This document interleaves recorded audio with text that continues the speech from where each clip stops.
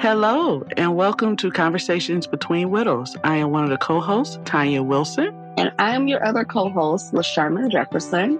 And we're bringing you weekly conversations about our widow journey. Our purpose is to provide our listeners with a window seat into how two young women who became widows too soon are navigating life after their loss. Our goal is to provide another support system to other widows on the same journey to help them feel less alone. You'll laugh, you'll cry, and shake your head profusely in agreement to what Tanya and I and our guests are talking about. So come on in and enjoy the conversation.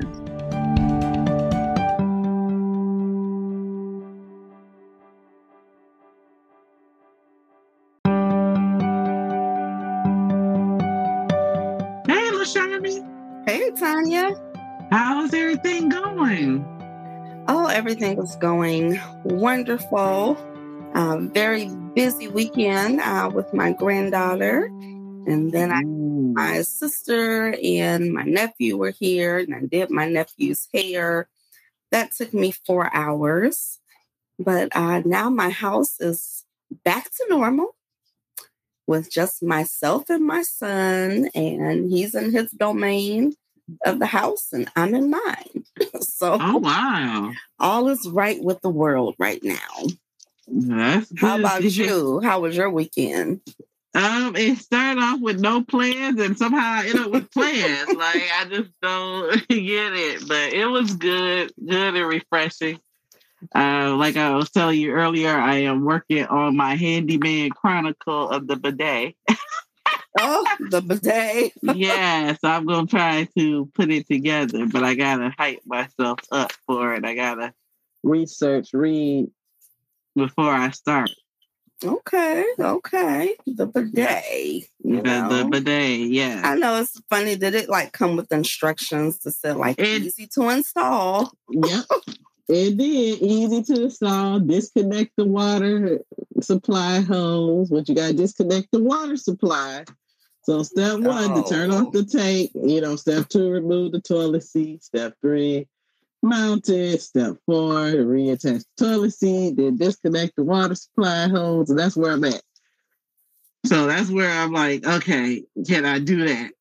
And safely connect it so it's not. And it says, it does say, do not over tighten the connection. Simply turn the connection by hand, then use the wrench to tighten it to the quarter turn. So that's where it intimidates me. That's where my anxiety goes up. Like, what? I have to do all that? That's right. When they say stuff like don't over tighten, what is that? Yeah. It's kind of like when I'm baking, for instance. When I bake, I've been baking longer than I would look at. I'm not the kind of baker that reads recipe books. Like my mom would always say, oh yeah, it's really good to read recipe books because they give you little tips and tricks, for your baking or even just cooking. They give you little tips while you're doing it. But I'm like, I would just get the recipe, I looked at what I needed to look at. But now, since I'm, getting ready to launch my perfect pound cake business, I've been reading, recipes a little bit online. And then I would notice this thing where they say, don't overbeat this cake. They say that. And I'm like, what do you mean overbeat this cake? Yeah. Because when I would read recipes that my mother, she had this old school recipe book. I think it was a Southern kitchen recipe for desserts. And that's what I used to use. And I don't recall that recipe. It didn't break down when you were beating the cake. It didn't say stuff like, okay, after the eggs, beat this for 1 to 2 minutes or 3 to 4 minutes. It didn't give you anything like that. So I was used to just baking and letting my mixer go. And I never had a problem with the cake, to my knowledge. But so now when I read the recipes and they say, they're warning you, be careful not to overbeat the cake. And I'm thinking, well, what happens if you overbeat the cake? Yes. I don't know if that's really possible because my pound cakes have been coming out great. And I'm pretty sure early on, I probably was beating my cake too long because I just like the sound of the mixer when it's going, but that's what that reminds me of. Don't over tighten. Like, okay, what's going to happen? Yeah. Like, I mean, it's water. I mean, that seems like that'll keep the water from splashing out or whatever is going to happen. Maybe it's to keep it from stripping the tea. Oh, maybe you need to untighten, or if you need to loosen it later on. Yeah. Well, I guess you'll find out. I know. Is that or pay $200 or whatever the going rate to have a plumber come in and just put it in for those 10 minutes? Because, it says it takes 15 minutes. So for a plumber, it's probably like 10. Yeah, it'd be done. And hop skipping. Now, see, that's the type of stuff I absolutely hate having to pay $200 for. Yeah. Or even because you're thinking $200 and you was out of here in 5 to 10 minutes. Mm-hmm. I would have preferred to pay you $25 and you just show me what I need to do. Right. But they're not going to do that because they prefer to make that money. Right. Well, we're going to move over to a different topic. It's one that's being discussed a lot, especially for our early grievers as well. Grief etiquette. Yes. Yeah. And it's funny as I pulled up an article and it says, grief etiquette, unspoken rules of helping widowed loved ones. Yes. So obviously it's definitely important, to always go over this because, our widow community, unfortunately, grows every day. Every day someone is losing someone in their life, and for our particular case, someone is losing a spouse, a husband or a wife, even doubly so, with going on. Mm-hmm. So this is never, this topic never gets old, because we constantly have to remind people, things that they shouldn't say, to widows. Right. Right. So what some of the things you wish people would never have said to you? Well, I think the thing that I don't know if it's really necessarily about the grief, but it irked me when people would tell me how strong I was. Because I'm like, I'm not necessarily strong, in those times, but I was able to hold it together when I am in public, like if I'm in a group of people, yes, I can gather myself, but I didn't feel like that was like, oh, you're so strong, because I'm like, when I'm not around you all, I'm giving in, to how I'm feeling and the emotions that I was having definitely early on, so, I don't think, and I've heard other widows kind of say that they didn't like when people kept telling them how strong they were, because it's the last thing that you feel like you are, Yeah. It's like, no, I'm just like not falling apart right here in this moment, right. But it's like, don't get it twisted. I'm really in a very weakened state. Strong is definitely one when you feel like your world is crumbling. And that's exactly how grief works. It's a situation where the world, it just seems like, for me, it seemed like everything stopped. Everything stopped on Tanya's end, whereas everybody else kept going. And I feel like sometimes when people use the word strong, it's because they don't have another word to say but strong. And I think in the back of their mind, and I could be wrong because I'm not a mind reader, but how I take it is that person is saying, it couldn't be me. I wouldn't have been able to hold myself together. Right. I think that's exactly, that's how it kind of felt to me too. But that part, that part irks me too, because what you mean? Like, what makes you different than me? I think I heard someone say that once, like, if something happened to my parent, I wouldn't know what to do. And I'm thinking in my head, well, I already lost a parent. And you saw that I kept moving on. Mm-hmm. But then, too, Tanya can't compare herself. So it's kind of like the grief etiquette works both ways. I think as humans, we do a lot of comparison. That's our downfall. And we all are different. Right, absolutely. We are all different. But I think also because we sometimes live in the state of denial.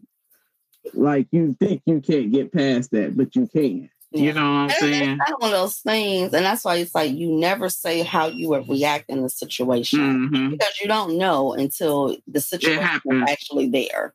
Right. You know, it's like nobody wants to lose anybody. You know what I mean? We don't want to lose our friends. We don't want to lose spouses. We don't want to lose parents.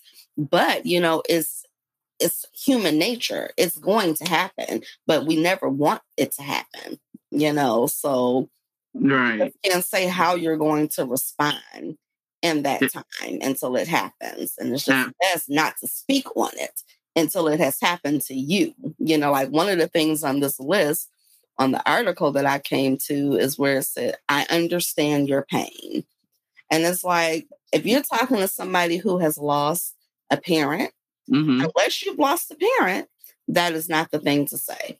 And I think, honestly, even if you have lost the pain, you don't know that person's pain. And I think that when somebody is in pain, you know, just that's their pain. We can't say because I lost someone too, I can't say I know your particular pain, because your pain could be totally different from my pain, but it still hurts. And maybe we could say things like, I know this hurts. That's your statement. Yes, it does hurt, but I'm not trying to, you know, say that I'm there with you. I'm going, you know what I'm saying? I think that's more important, to say something along those lines. Like, say what the truth is. The truth is, you know that this is hurting them. Yes. That's undeniable. But to put yourself in their place, to say you understand what they're going through, that can hit somebody the very wrong way, you know, and depending on their emotional state, you know, that could cause some problems. Yeah. And that's why you probably want to replace that with, okay, like you were saying, I understand that it hurts. Yeah. How can I help? What can I do? And move on to that. Right. Yes. Right. How can I help you? Yeah, how can I help you? How do you want me? Do you want me to pick up something? Do you need me to call something? Did you want to get something to eat? Did you want me to just sit here? You know, those are the things that you need to replace that, because I think also we try to be fixers. There's a lot of people that try to fix the situation. There's no fixing grief. Grief is a process that you have to let your feelings, you know, get loose and exposed and work its way out. So that is definitely something that, you know, that a person should understand when they're talking to somebody that's grieving. Another thing that is hard to hear, and I know it comes from a religious background, is they're in a better place. Oh, yeah. Oh, girl. Even what about, now this is kind of like piggybacking onto that, at least they're no longer in pain. Have you heard that before? Yeah, like, I heard that told to. Yeah, I heard that told to others. It might have been told to me when my mom passed. I don't think it was to because was a sudden pass. It wasn't like, it was unexpected. That's the word I want to use. So they couldn't use that because, you know, you didn't know if that person had been sick or not. But I have seen where it was used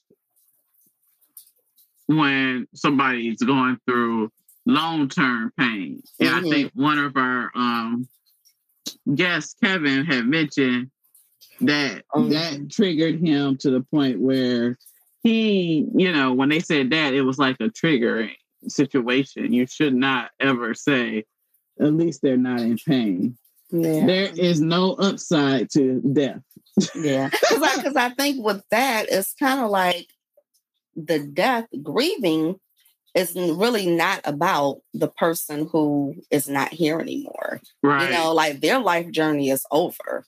Mm-hmm. We have no idea what's going on the other side. You know, like I know I grew up seeing movies, and many of us have, you know, when people, you know, die and then they're at the pearly gates and they're talking to whoever the angel in command is, you know, like maybe they're feeling some kind of way about the fact that they died. They think they died too soon. They want to go back, whatever. Okay, that's imagination.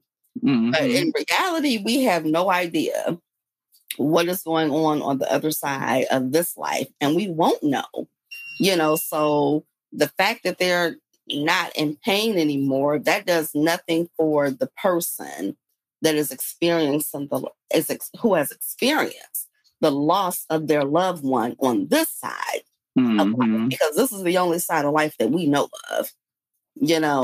So it's like to say, well, they're not suffering anymore.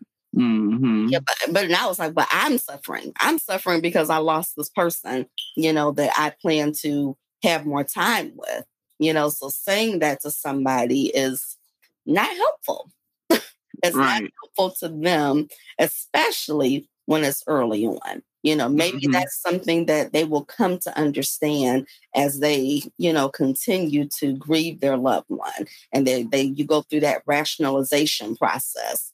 You know, it might be like, oh, because I know when my husband passed, you know, he passed in 2017. So we were way before the pandemic.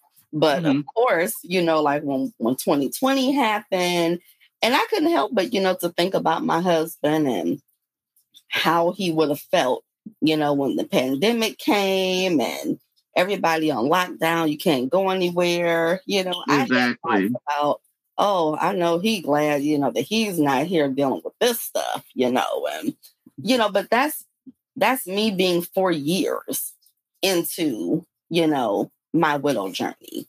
I couldn't have been thinking, you know, really along those lines of thinking about, oh, well, he doesn't have to worry about this anymore. He doesn't have to worry about that. You know, it was just about what I was feeling and dealing with in those first, you know, few months after his passing. And that's what the whole grieving and the why you need to know about the proper etiquette, because you're trying to help somebody go through something that is one of the most difficult things in life that you go through. Absolutely. Losing someone close to you, you know. So going back to like specifically to the widows, what about if they say, you'll get married again? Have you heard that one? At least you're still young enough, you know, to find love again. Yeah. When you really feel like the world has, like I said, is broken in a million pieces, and the thing about it, those pieces could come together, but they never fit quite the same. And that part is the part that people don't understand. It's not that easy now to date. It's not that easy to get back on the horse, because, you know, you still have some pain, you still have some guilt sometimes when you do that. That's right. And then too, I mean, when you first lose your spouse, the last thing you're thinking about is, will I get married again? Will I find love again? You know, you're focused on the fact that you've lost the love of your life, or if you've lost the person that, you know, you intended to have more time with. You're not thinking about who's coming next at that juncture. You at one point belong to your husband, and that's the part that takes time to turn off. It's just not he died and you switch to somebody else. Right. Yeah, you have a hard time turning off those feelings and getting back on the saddle again. And I agree with you. It's just not, they make it seem so easy when it really is not. It's all about retrusting again. It's all about touching your, you know, trusting your instincts again. Yeah. Making the right decision when you don't know if you're making the right decision, because again, your world have shattered into pieces. Yeah. And then I know for me, like when I lost Kevin, I can say we did have a difficult marriage. There were a lot of difficulties in the early part of our marriage and definitely towards the end of our marriage. However, I was like 100% committed. It's kind of like for a person who says they're going to run a marathon.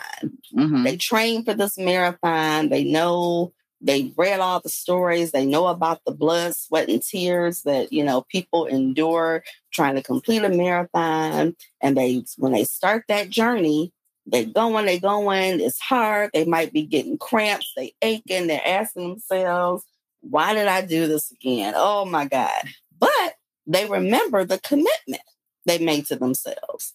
Mm-hmm. So that was how, with my marriage, as difficult as it was, even though some of my very important needs, had gone unmet during times in the relationship, but I was committed to my husband, and I felt like, yes, he can be difficult to love, but I loved him anyway, right. And I was very prayerful throughout my marriage. And, so I was seeing it through, even before he got sick.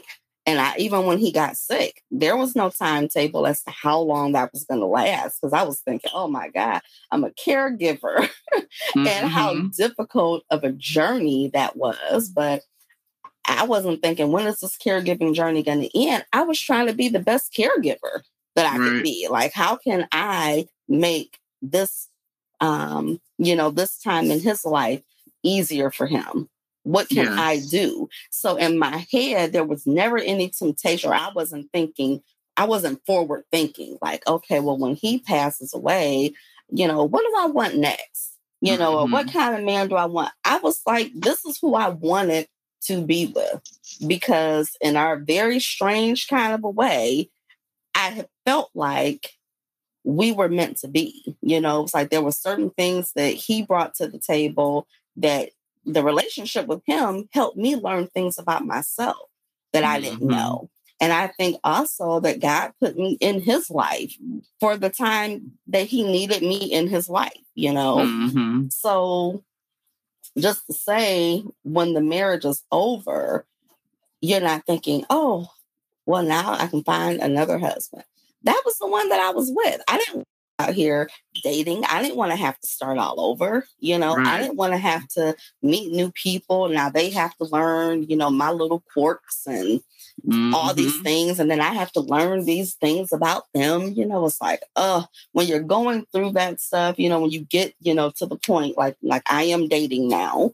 And it's just like when you are in those situations and you're like, sometimes it's just, you kind of feel like, you know what? I kind of miss like the stability part of marriage. Where you already know this person, you don't have to play these guessing games and try, because now you got to figure out somebody else.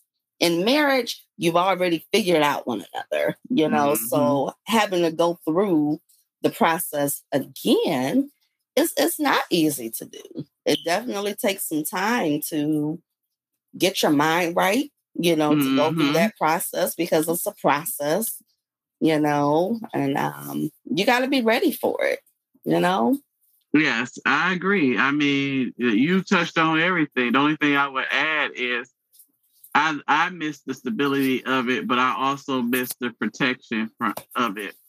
It's different when you can say, well, I have my husband who will protect me. You know what I'm saying? It's a different vibe. It's a different feeling, just like with some of the things that I'm experiencing in life now. When you don't have that protection anymore, he's gonna... he's looking out for me. Yes. So I think that is a huge, huge thing, is that you don't have that no more. And then you're all alone. Just thinking about my bidet issue. He he would have put it together. Would be able to put that together. Yeah, that would have been put together and on the toilet. Like after he cracked jokes on me. But yeah, he would have had it together and it would have been done. Now it's a whole, I have to figure it out. And I think I had one of my friends even say, you ain't got nobody you can call? Well, I can try to call my brother-in-law, but again, he's taking care of my other brother-in-law. He's working. He's tired. He got his household. I can't keep calling them to come over. I got to figure it out. And I think I asked my friend how much her husband charged way back in the summer. And I think he said $200 just to put a device on that took 10 minutes. Wow. But when you have that protection, or you be like, well, my husband will do it, it's so easy. And now I think I get more, especially as I call this what I call this cuddle season. This is the holidays. You miss them more because there's so much you got to do. You got to put the tree up. You got to rake the leaves. It's a lot that you have to do. But sometimes if they weren't even doing that, it's just someone else sharing the battle with you, or someone else holding you through these times. This is still a trying time. They feel the responsibility. Like when you have a household, you know, even if your spouse might not help out with the cooking or something, or maybe they don't help with laundry, but it's something in that house, you know, that they do. Because I know with my husband, he wasn't very domestic. But on the financial sense, you know, I didn't have to worry about, you know, paying bills myself. And that's something, you know, that I do miss. I did, you know, even though I did spend time, you know, as a single mom before my husband and I were together, you know, so I know about running a household by myself. But the time that we were together, the time that before we got married and after we got married, it was still, it was a sense of relief, you know, having someone to share the financial burdens of life with, you know. And so I do miss that part, you know, like, every time it's time to, you know, cut that mortgage note and, you know, the utilities, and it's like, and then we're not even going to go to the handyman. Yeah, you need stuff done. The only thing I could say, like with my husband, I think that if my husband were in the house with me, like certain things that were optional, yes, I think those were the problem. We probably would have butted heads on some things. Like when I wanted to put the deck on the back of the house, you know, he might have been like, I'll get my cousin to come over here and do this deck. And I might not have wanted his cousin to do it to save us some money, because his cousin may not have done the deck that I wanted, you know. So I don't miss butting heads about stuff, you know, but it's just the other part. It's like, it does get a little challenging, you know, when you start, in my case, going back to doing, you know, life solo, when you kind of got used to having that help. And even like my husband would also tell me, you know, he don't know why I would ask him certain things. And he said, well, you're just going to do what you want to do anyway. However, I still like having, you know, someone to give me another perspective, you know, that I maybe didn't think about myself. And I did value that, you know, with him. So, yeah, you know. Yeah, that's the same here. Like I said, he would have laughed at my little bidet idea until it came in the house. And he'd be like, well, shoot, let's put it on. Now, so let me ask what this the bay. What am I saying right? The bay? The day. I'm like, so now is this something, okay, with him being a man, is this something that can be on any toilet, or is it it can be on any toilet. So it wouldn't have prevented him from using that toilet or anything. No. Do you remove it or put it, you know, like put it on, take it off? So that type of thing? It's hinged on. This is hinged on, yeah. So it is attached to your toilet for easy use. Okay. Yeah. So, yeah, he would have got on me because he probably would have thought it was old lady-ish. But, you know, sometimes you got to do what you got to do. And like I said, I've been reading a lot about it. That's why I got it. And I got it for a reasonable price.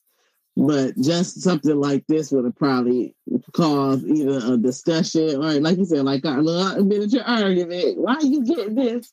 but it would have got, it would have got done. But like other things like washing ox's clothes or, like you said, cooking, somebody helping their responsibilities.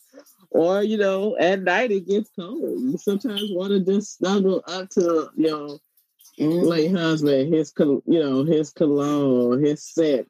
Feeling those the extra set of feet in the bed, like just being able to my feet. Yeah, around around you that wants to cuddle you. You know what I'm saying?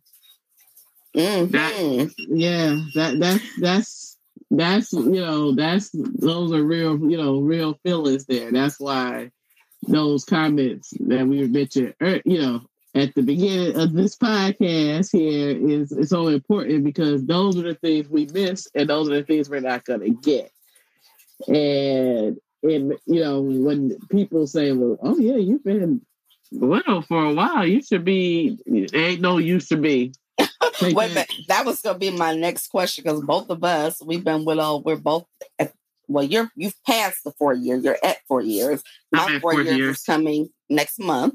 But being at that juncture, have you ever had anybody like say you should be over this by now?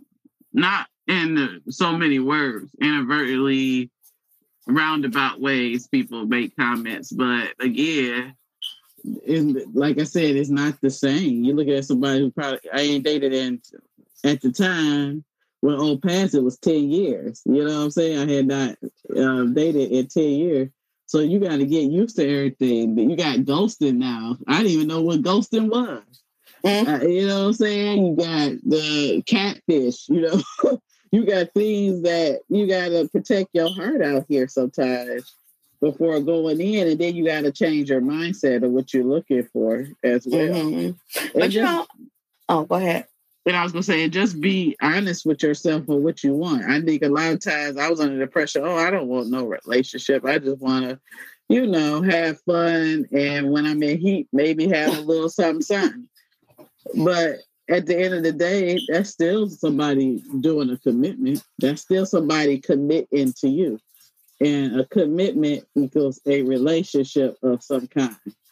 And I think that is where a lot of people get it confused. Oh, I don't give it no title. We're not in a relationship. But if you consistently want me to do something and vice versa, that is a relationship. Yep, it is. You just have to learn to call it what it is. Say, oh, well, we just have a sexual relationship. If that's what you have. Yeah. Like let's put on our big girl panties and our big men underwear. I know they don't call them underwear. I call men underwear, and I know they like to say draws. Yeah, well, pull up the wait a minute. But we can say pull up your boxers. That's right. Pull on your big man boxers, and let's say what it is. Men, stop trying to pretend like you're looking for something else. You know what I'm saying? I think of many of us, when we get to a certain age, I think we're of age enough to say what it is. Like, hey, I don't want, I don't need to date right now, but if I'm comfortable with you because I've known you for a long time, or, maybe we used to hook up back in the day or something, and I'm comfortable with you, and I just want something, sexual, where I don't have to be out here meeting somebody new, that I got to get to know who they are as a person, blah, blah, blah.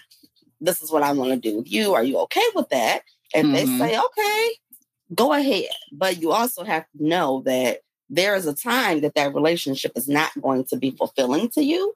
And that's another time where you have to pull on those big girl panties and big men draws, and you have to be honest and upfront.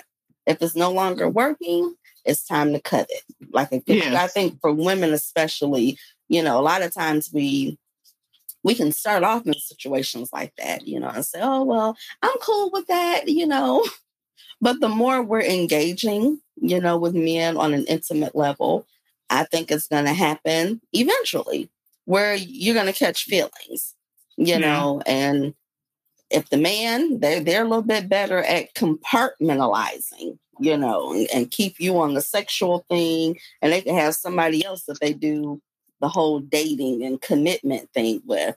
They're a little bit better, just the way that they're made. But for the woman, you know, we have to be real with ourselves. If you feel yourself starting to want something more than that, you have to say that and back away from it so you don't get your feelings hurt. And then want to blame that man for hurting your feelings because, you know, you tried to do something that I think from a nature point of view, it doesn't work for women long term. Yeah. Because we want that man to love us and to care about us and, you know, all that good stuff. But men have the capability physically to just be straight physical and not have all those other feelings involved. Or if they do, they know how to manage themselves a little bit better. Well, we can't say all men, so some women can do that as well. Yeah, I've heard it, but I personally don't be believing it. I think I think that women that try to do that, I think that they probably have gotten damaged in some area, and I think they're tricking themselves. But you know, that's just my perception. It may be someone out there be like, I know, girlfriend, I can do it. Yeah, they probably like this. I can do it, but yeah, it is and that I think you touched on a good one. That's a trauma. I think when men do it, it's trauma, especially if they're in pain. But I want them to think of something, you know, think of it from the widow and widower's perspective. I mean, a part of me at one point, I would look at people when they say, "Oh, I've been in pain. This person did this to me in the relationship." I said that was an actual person that, you know, is warranted forgiveness if they, you know, were sincerely apologizing. But what happens when you feel like, you know, God God caused that pain? You know what I'm saying? Yeah. And it's not saying it's God's fault, but that's what happens when it's a spiritual thing, when it's beyond you. What happens with that, you know, with that person's pain? You expect us to be like, oh. And then again, I don't like the comparison because when you're a widow and widower, I'm not trying to say we're different, but we kind of are. Our pain is a little bit different. It goes beyond you can't.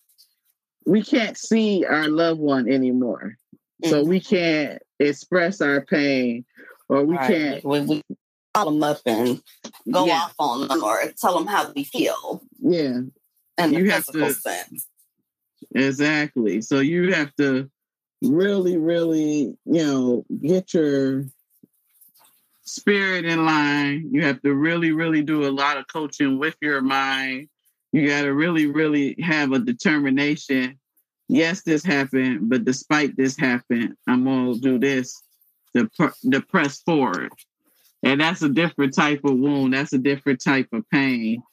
And not trying to compare pains, but it's just something that, you know, that's touched on my heart today because I remember early on in the dating game, I honestly remember I was telling you I had somebody that I was talking to. I don't think he thought I was really a widow.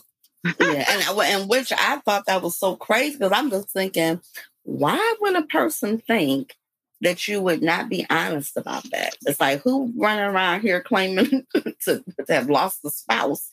If they didn't, that's nothing that nobody would want. Well, that's somebody with their trust issues. And anytime you see a little bit of lack of trust, we can't fix that. So you got to move on. That's just, that's the best advice I could give you right there. If that person is having some type of trust issue, like very deep, you know which kind I'm talking about. The kind you like this. Ooh-wee. I don't know. Right, I can't mess with you. Yeah. Woo-wee, I can't mess with you is a sign of going. That's your, as they call it on the little Facebook with the little flags. That's the red flag right there. That's the penalty flag, the red flag. Like, go away. Yes. But you know, so going back to the question about having somebody say, aren't you over that by now? I didn't have anybody say that particular thing to me, but when I spoke to a friend of mine, and it was probably about maybe 2 years in, I think that I was going with you to the support group. That support group that was meeting at the church. Yes. And I had mentioned that. Yes, I mentioned that to my friend. And mind you, it wasn't so much that I was in this place like, oh, I just really need to talk about my grieving process or anything. But I was still open, you know, to going to, therapy or going to support groups and seeing what they had to offer. Mhm. And I told my friend, I'm about to go to a support group meeting. And she said to me, oh, you still feel like you have to do that? Mm. And that was only 2 years in. And I'm thinking, wow. And I said, well, yeah. Now, and I don't know at that point, because I know we talked about the loneliness. We talked about it on the show about loneliness that, women or widows can go through. Right. I think maybe it surprised her because I had mentioned, being attracted to someone else or, wanting to date someone else. Mm-hmm. But I'm like, just because you have that desire, it doesn't have anything to do with still needing ongoing support for this transition in your life. You can't put a timetable on how long a spouse or how long a surviving spouse needs to have support around them, for going through their widow journey. It's not like, okay, 6 months. It's not like it's a class, it's a 1-year training, for this position. Or, we give you 6 months of training, we throw you out there. That's not the widowhood or grief is a journey. It ebbs and flows. And there's absolutely nothing wrong with knowing where your resources are, because when you told me that's the group that had different levels of their support, the early grievers, the people who they accepted where they were. I forgot what that one's called. I know that one was different from they're ready to date. You had the people that were ready to date, and then you had the people that were ready. Oh, they were moving on. Like they were full-fledged out there. Mm-hmm. But it was just different levels. And I really did like that. I only went maybe once or twice with you, but because I think it also was a distance. It was a bit of a distance away. So I never ventured, to the meeting myself, but it was still nice, to go and find out that was available. And that was before I think we got into the online, the Facebook groups. Because that's really where it wound up being at for me in particular, like just being able to go to Facebook and comment on other people's where they were and be able to put my stuff out there because I had stopped posting on my personal page, like when my husband's, birthday or something like that came up. I didn't really post on my personal page after about the 3rd year, but I felt that the Facebook support groups, that those were safe spaces, to do that because I don't need all my friends, if I post, oh, today is Kevin's birthday, or if I have a thought, and I missed him today, oh, I thought about Kevin. I don't want all the sad faces and everything from everybody, that I'm friends with on Facebook. However, if I can go to the support group and with women who know that these things happen. Yeah, I thought about them today. It doesn't mean that I'm balled up in a corner. And, I need all the virtual hugs. You just sometimes want people that you can safely express yourself to in that moment and be okay. Judge free zone, because when you post online, some people could say, because I had this told to me, I want to be around, or someone relayed the message from that person. Let me put it that way. I want to be around people that's, that's high in spirit and good spirit, that's happy. And if you post about your loved one, some people can have that kind of mentality, like, oh, she always depressed. Right, and it's not even depression. I'm like, what is that? It could be just you wanting to reflect on that moment. Yeah, I have music. I've been in the car before, and a song could come on the radio. And my husband liked to, he liked to sing. He's very vibrant, and there were just certain artists that would get him going. And that would be a spark. It would make me think about him, not in a sad way, but it would make me remember fondly, like, oh, he loved that song. And then I might be a time where I might have that thought of, oh, I miss hearing him sing. But like you said, you don't necessarily want that perception from the people on the outside thinking, oh, she's still struggling with her grief. It's like, our widows, we don't judge each other like that. We understand how it is. We get it. And sometimes you have setbacks. That's the problem. Not the problem. That's the path of this journey. And I think that's with anybody that's grieving, relationship, job, anything. If you never deal with it, it has the residual effects to come back more than you know. And you might not realize that's what's happening because you're in denial. But when, like I said, with the widow groups and the people being able to communicate each other, we able to know what those feelings are and feel it at that moment and have the support from the community to wrap around us. Right, because another widow isn't going to make you feel bad, because today you might find yourself on your 4-year journey, you might find yourself crying like it was year one. Right. You might be feeling like, oh my goodness, I thought I was past this. I thought, other women who have gone through it, women who have been widows for 10 years, 15 years, they can then say back to you, oh no, that happens.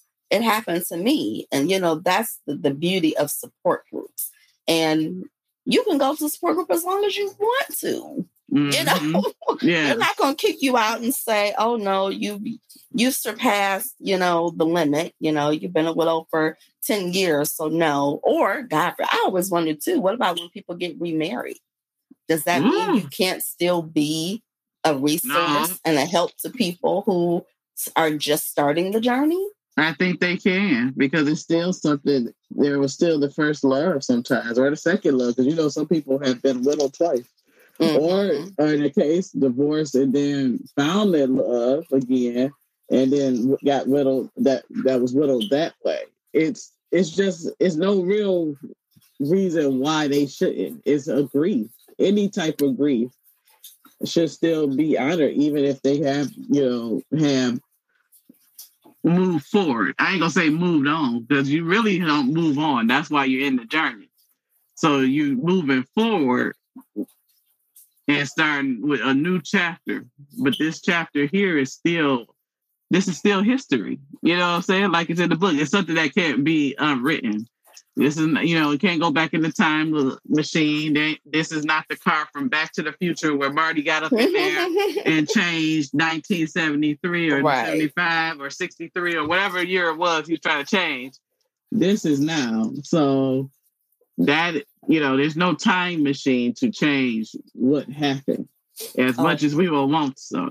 So, yeah. And now here is one, and I think this would be a good one to wrap up our conversation. Sure. And I've never seen this one before, but it says, don't say, call if you need anything. Oh, girl.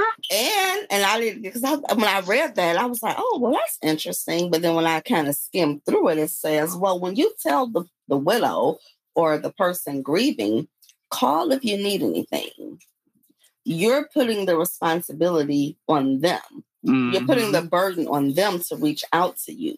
Whereas if you really want to be a help, don't wait for them to ask you for something, because asking for help, especially when you're in that place of already feeling like everybody is pitying you right now and everybody's so sad for you right now, asking people for help is probably one of the last things that you're going to want to do. Because you do want to kind of prove to yourself, okay, I can do this. And sometimes you'll be trying to do so much for yourself, where you're really not allowing yourself to the rest that you need, to just wrap your mind, around what is happening in your life. So the better thing for you to do when somebody loses someone is to be proactive. And not just that week after the loss occurred, not just, the homegoing. It's like, stay consistent. And I definitely understand, because I have been a person where, because we all get busy. We jump back into our lives and we get going. But sometimes we need to use our technology to, help us be better people. And it's okay. Put a reminder on your phone. Hey, every Monday, I'm going to call so-and-so and see if she needs anything. Because if you call me and say, do I need something? I might be more inclined to say, well, yeah, I could use this, as opposed to me having to, make that phone call that I'm hoping I'm not bothering you or, something like that, or just set a reminder in your phone to, hey, I know she has kids. I'm going to, take some pizza over there for the kids so she don't have to worry about this. Right. And so, I think that we have to be conscious of the fact that we are human and we are all busy, super busy, multitasking, but we can set those reminders to help people out and not just tell, call me if you need anything. And then you just go about your way and they over here, struggling and everything. Yeah, because I think you say that just to keep from hoping that they don't call you. So some people, because I had so many people. Like when my husband passed, he was a member of Omega Psi Phi, and all his fraternity brothers were telling me they had my back and blah blah blah.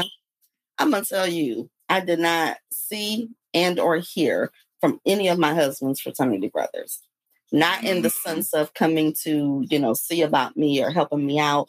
He did have one of his closest fraternity brothers. I have spoken to him on occasion, but no more than I would have expected him to. But, he's called and checked to say, how are you doing? Blah, blah, blah. But it definitely was not the outpouring, that some people would have thought that I had, because I'm in Delta Sigma Theta sorority. So a lot of my sorority sisters thought that I was getting all the support, from my husband's fraternity brothers. And I'm like, no, they're not over here. I mean, the people that helped me move and do the heavy lifting and stuff that I needed to do, those were my own family members, and people who I was genuinely close with, not, just because I knew them by association. So I think, like you said, people say that because it sounds good. It's like what you should say. Call me if you need anything, but we unfortunately have to know that, hey, we know how it goes, Yeah. That goes back to that movie I told you when they make those promises, like, you ain't got a promise. We know you care. But just don't make a promise you cannot keep. And like you said before, and that might be a separate podcast in itself, like the friends, association friends. Because a lot of times I think I use the word, some of the friendships have changed, but I think it's some of the association friendships changed. Because the ones that I talk to every day, I still talk to those friends. So that's a little different. But, than saying, the friendships, change. No, like you said, the association of some of the friendships changed, but some of your friendships that were genuinely close, for me, at least, stayed the same. But I know that's not the case for everybody, but yeah, that's a good point. Yeah. So, like I said at the beginning, of this conversation, we will always come back, to refresh this, conversation for our new widows and widowers, just to, help you see that you're not alone in the crazy things that people will say to you when you're in this early journey or in the early part of your grief, Yeah, people say the strangest things. Oh my God, we'll probably have to do one where we talk about the crazy stuff that we actually heard, because we'll be talking for another hour if we start. Yeah, that's going to be it. Yeah, we're going to do another episode with, the strangest things that you hear during the journey. But I agree. Yeah, that's another episode that we can touch on too, because I'm pretty sure our listeners out here, if you widows or widowers or anybody grieving, you done heard it all. And I mean, heard it all. Yeah. So we'll be back, huh? So until next time. Until next time. All right. Bye-bye. Bye-bye.